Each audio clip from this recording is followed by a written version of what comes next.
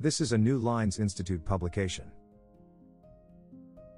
Hindutva is turning India into an autocracy. It can get worse. By Syed Muhammad Ali. Published on August 30, 2022.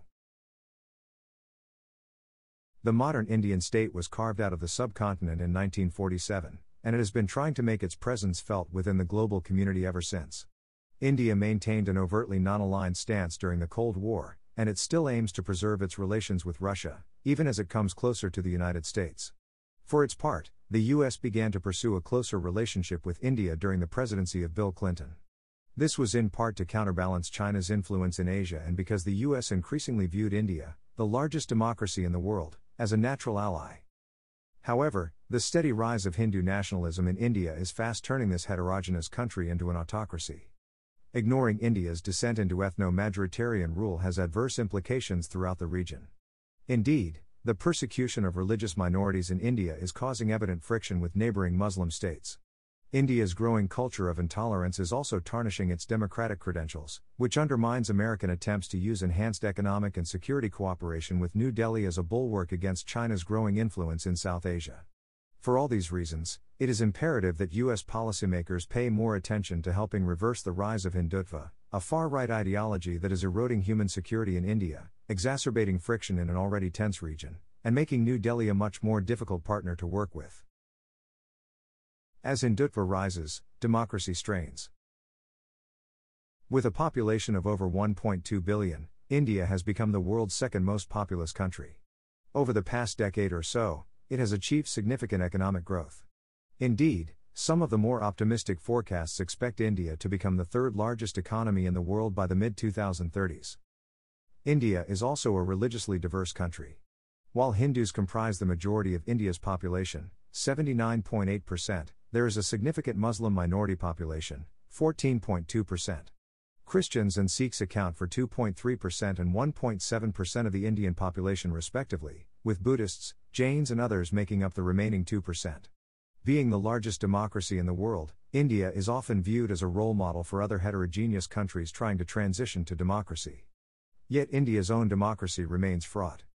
The communal tensions that continue to undermine it have their roots in the traumatic process of partition from 75 years ago. The hastily administered bifurcation of the Indian subcontinent by its British colonizers was accompanied by the forced displacement of Muslims in Hindu-dominated areas to what had become Pakistan. Similarly, most Hindus settled in Muslim-majority regions were displaced to the newly created state of India. This mass migration was marred by rampant bloodshed, leading to between 1 million and 2 million deaths. While many Muslims shifted to Pakistan, a significant proportion of them stayed in India. Despite efforts made by the newly created Indian state to protect its minorities, Indian Muslims, along with other religious and ethnic minorities, have experienced recurrent discrimination and violence. The communal rifts in India have only intensified over time, and the increased persecution of minorities in the country has coincided with the rise of the Bharatiya Janata Party, BJP. Formed in 1980, the BJP shot to prominence when it managed to create a coalition government after the 1998 general elections. The BJP was defeated by the Indian National Congress in the 2004 elections, but it remained the leading opposition party for the next decade. It returned to power in 2014 under the leadership of Narendra Modi, who is currently serving his second term as India's Prime Minister. India seems to have shaken off the dynastic rule of Congress, the party that spearheaded the struggle for independence and held a lock on power for decades. Now, though, the BJP and its Hindutva ideology are increasingly taking over the country's political imagination. The party itself is the political wing of Sangh Parivar, a grouping of Hindu extremist organizations that considers non-Hindus as foreign to India and aggressively promotes the Hinduization of Indian culture. Besides the BJP, a range of other Hindu nationalist groups operate in the country, including the Rashtriya Swayamsevak Sangh, the Vishva Hindu Parishad, and the Shiv Sena. Such groups often work together in their effort to saffronize India through violence, intimidation, and the harassment of religious minorities. The ruling BJP is blamed for deliberately widening the communal rifts that already existed in India to advance its own political ambitions. The BJP's promotion of Hindu nationalism has entrenched discrimination against India's religious minorities, including Muslims, Sikhs, and Christians. Following its re-election in May 2019, the party has stepped up efforts to suppress the media and civil society. Further, its ultranationalism has far-reaching political, socio-economic, and cultural consequences, both in the country and throughout the broader region. Modi's ad hoc autocratic approaches. The Modi government has embraced neoliberal policies that have enabled India to achieve economic growth. However, while India has seen a significant reduction in absolute poverty under these policies, the benefits of economic growth remain lopsided and patchy, and they seem to be worsening India's already glaring poverty. The increasingly hegemonic manner of resource extraction to fuel growth has caused significant resentment. It has fueled insurgencies across the Naxalite Maoist corridor, which currently stretches across a dozen states, and in the northeast of the country, where nearly 40 militant groups are active across 6 states. Worse still, the government's decision in 2019 to revoke the constitutionally enshrined special status of Jammu and Kashmir has not only worsened human security in this restive region but has also increased tensions with neighboring Pakistan, which disputes Kashmir's accession to India during the partition of the subcontinent. China also claims a smaller portion of these India-held Himalayan territories, and India's revocation of special status provoked a skirmish between India and China in 2020. That marked the first clash between the armies of the two states since the Sino-Indian War in 1962. The Modi government's uncompromising attitude is not confined to dealing with separatist aspirations and insurgencies. A similarly autocratic approach is taken to address other pressing public policy challenges. During his first term in office, Modi abruptly decided that the two largest Indian currency notes, the 500 rupee and 1000 rupee notes, which together made up 86% of the currency in circulation, would no longer be valid and had to be exchanged for new notes. This dramatic move was meant to target tax evaders, but it also had a detrimental impact on poor people, who do not trust banks and prefer instead to keep their meager savings in cash. Many people were unable to trade their old notes for newly issued currency notes in time. Similarly, the BJP government's high-handed implementation of COVID-19 lockdowns left multitudes of migrant workers stranded far from home in major cities across the country. The origins of the pandemic were also twisted into an Islamophobic conspiracy theory, with BJP leaders accusing Muslims of purposefully spreading the virus in an effort to carry out a corona jihad. Finally, the Modi government's sudden decision to further liberalize agricultural production triggered the largest wave of protests in the country's history, led by the Sikhs in Punjab and Haryana. The demonstrations went on for months, eventually compelling the government to backtrack on its decision to withdraw minimum price guarantees for major crops. These instances of ad hoc decision-making have characterized BJP rule as much as the pervasive presence of major economic problems, such as inflation and unemployment, that are particularly painful for the poor. Despite all of this, the Modi government has used populist rhetoric and ethno-nationalism with evident success to win consecutive terms in office. The ruling government's brand of Hindu nationalism, however, has significantly strained India's socio-economic fabric and has eroded trust in the institutions of the state. Turning justice on its head. The vehement policing of caste, class, and religion is corroding tolerance throughout society, and violence is readily used to punish any transgression. Discrimination against marginalized segments of Indian society has increased. Even state institutions such as the judiciary and the police, especially at the lower levels, have adopted a majoritarian undertone. For instance, attacks by Hindu extremist groups against Muslims and Christians are often followed by arrests of members of the very religious minorities who were attacked. Those detained are accused of attempting to convert Hindus to other faiths. The perpetrators of violence go free. The panic over the phenomenon of so-called love jihad is illustrative. According to Hindu groups, love jihad is a conscientious ploy by Muslim men to entrap and marry Hindu women to convert them to Islam. This formulation evokes anxieties about the erosion of socio-cultural identities, and it pushes stereotypes about Muslims being extremists and terrorists. Hindu vigilante groups frame their activities as rescue operations trying to counter love jihad. Hindu nationalist groups have used threats and force to separate interfaith couples. Their activities have also been supported by right-wing lawyers who help identify and share information about interreligious court marriages between Muslim men and Hindu women. While leveling false accusations of rape, kidnapping, or brainwashing against Muslim men, Hindu extremists use their political patronage and strong links with the police to take action against love jihad. This false framing has made its way into politics, as well.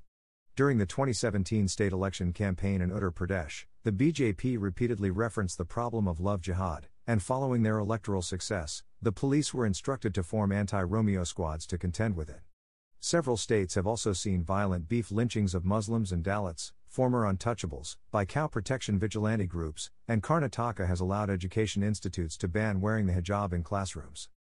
The lingering problem of violence against women across India has also taken on a new dimension under the BJP.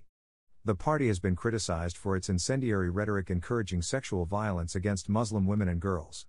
Muslim women, particularly those seen as critical of BJP rule, are also met with an avalanche of online sexual violence by the Hindu right.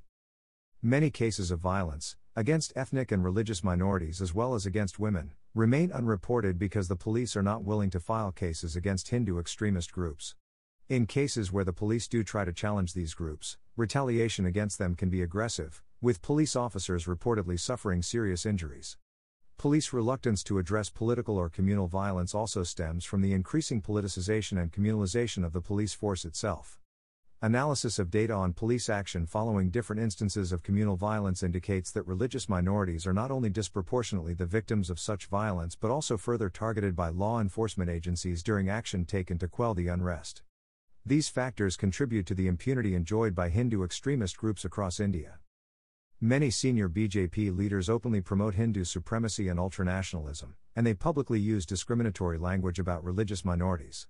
Most recently, a senior BJP spokesperson created an uproar by making provocative statements about the Prophet Muhammad during a televised debate in early June. Another BJP spokesperson then defended these statements on social media. The party suspended both these officials, but this seemingly stern action was only taken after several Muslim-majority countries lodged protests and called for a boycott of Indian goods. The response to protests by Muslims within India itself, on the other hand, has been quite heavy-handed. The fact that the BJP won 4 significant state elections earlier this year shows the steady influence Hindu nationalists continue to enjoy. Uttar Pradesh, the most populous Indian state, saw former Hindu priest Yogi Adityanath, who is well known for his anti-Muslim stances, win another term as chief minister. In fact, Adityanath is now considered a promising candidate for prime minister in the next general elections, which are scheduled for 2024. Were Adityanath to become Modi's successor, India could complete its transition from a flawed and fragile democracy into a theocratic state. That possibility evokes tremendous discomfort among the Indian intelligentsia, and a theocratic India would be a much more difficult country to collaborate with for the international community, including the United States. How the U.S. can enhance human security in India. The U.S. has many reasons to preserve and enhance its bilateral relationship with India. Its burgeoning population offers a lucrative market for U.S. business, and India is viewed as a strategic partner that is key to helping contain and counter Chinese influence in South Asia. Yet India's increasing authoritarianism is a growing source of concern, a factor that could stifle India's potential to become the mutually beneficial partner that the U.S. envisions. In its 2021 Human Rights Report on India, the U.S. State Department noted several significant problems plaguing the country.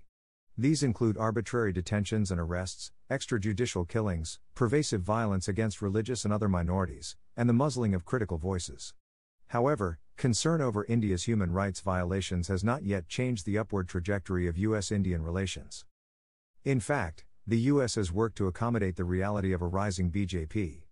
Narendra Modi used to be persona non grata in the United States, barred from entry to the country for his alleged role in the Gujarat massacre of Muslims in 2002, while he was that state's chief minister. This changed once he was elected prime minister. Modi received the red carpet treatment not only in the US but also in much of Europe. While a government-ordered special investigation cleared Modi of culpability in the Gujarat riots, a petition was filed to challenge this decision.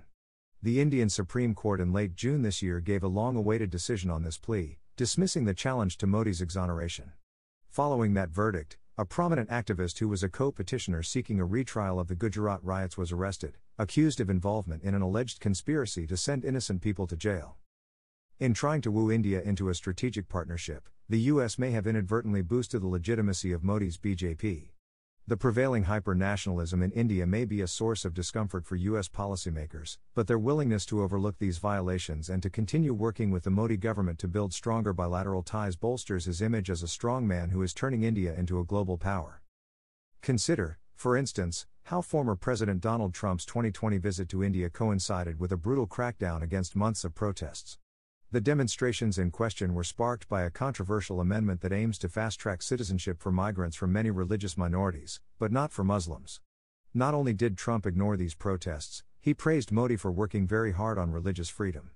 Conversely, international organizations such as Genocide Watch and even the United States Holocaust Memorial Museum have described India as being on the brink of genocide.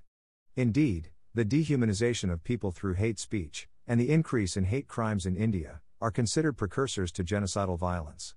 Genocide Watch founder Gregory Stanton, who predicted the Rwandan genocide, gave a recent briefing to the U.S. Congress during which he warned that genocide could very well happen in India.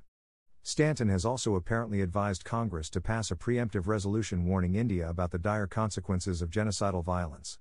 He recommended that the Biden administration explicitly inform the Indian leadership that if genocide does occur in India, the U.S. will be left with no choice but to reassess its relations with the country. Independent entities like Human Rights Watch and Freedom House have also been tracking the steady erosion of democratic values and the rise of human rights abuses across India. Freedom House's Freedom in the World 2021 report lowered India's ranking from free to partly free. The U.S. itself has expressed concern about the muzzling of dissenting voices, the misuse of terrorism and sedition laws, the illegal detention of rights activists, the carrying out of violent attacks against Muslims and Christians, and interference with the work of local and international NGOs, as well as other development agencies. The influence of U.S. admonishment cannot be overstated. Concern expressed by U.S. Secretary of State Antony Blinken regarding India's human rights record, for instance, has been met with cynicism and rebuttals pointing to America's own problems with racism and its high imprisonment rates. Yet persistent pressure by progressive lawmakers has led the Biden administration to become more aware of the growing human rights problems in India and to give these issues greater weight within the bilateral relationship, for instance when the State Department promptly expressed concern about the recent blasphemy controversy. However, the incitement of anti-Muslim sentiment in India is a much more pervasive and long-standing problem. More explicit and more frequent recognition by senior U.S. policymakers of the growing human rights abuses and intolerance across India could help steer India's present leadership away from its dangerous trajectory of intolerant ethno-majoritarianism. There are established mechanisms the Biden administration can use that will show its resolve to take the rise of intolerance within India more seriously. For 3 years in a row, the U.S. Commission on International Religious Freedom has asked the State Department to include India in its list of countries of particular concern for egregious violations of religious freedoms, but the State Department has not taken that step. It is imperative that the State Department designate India as a country of concern. Not doing so will only allow countries with such designation, including China and Pakistan, to dismiss the Commission's ranking as biased. The repeated omission of India from the list of countries where serious violations are impeding religious freedom undercuts the very foundation of America's effort to build a solid relationship with India, a shared commitment to democratic values. The U.S. cannot impose unilateral influence on protracted territorial disputes between India and Pakistan, especially given India's insistence that it does not want third-party mediation. The U.S. can, however, take a firmer stance against state repression and human rights violations in Jammu and Kashmir, which remains a dangerous flashpoint for conflict on the Indian subcontinent. The U.S. recognizes that climate change is increasing food insecurity and water stress in India. These human security challenges will worsen over time, causing severe cross-border tensions within the broader region as glacial melt stresses transborder river systems shared by India, China, Pakistan, Nepal, Bangladesh, and Bhutan. The U.S. can help preempt the threat-multiplying risks associated with this growing water stress by encouraging and supporting cooperation between India and its adjoining states. These states must work together to improve their inadequate river basin management capabilities and to develop institutional mechanisms to resolve climate-induced water disputes. If India's emergent model of majoritarian democracy remains unchallenged, the resulting marginalization of minorities and the growing restiveness within the country could cause major destabilization. This will diminish India's value as a reliable and relevant partner for the U.S. to contain China. The persecution of Muslims in particular raises the risk of militant reprisals, which could spark conflict with neighboring Pakistan. Such a conflict could spiral out of control, unleashing catastrophic consequences for the broader region and beyond. Preventing such dire consequences requires not only bolstering India's conventional security capabilities but also helping alleviate its emergent human security threats, even as great power competition heats up in South Asia. Dr. Syed Muhammad Ali is a professor of anthropology, international development, and human security courses at Johns Hopkins, Georgetown, and George Washington Universities. Dr. Ali has 2 decades of experience working on major international development challenges including governance problems, issues of marginalization, and natural and man-made disasters. Ali is the author of Development, Poverty and Power in Pakistan, The Impact of State and Donor Interventions on Farmers, Routledge, 2015. The views expressed in this article are those of the author and not an official policy or position of the New Lines Institute. Thank you for listening.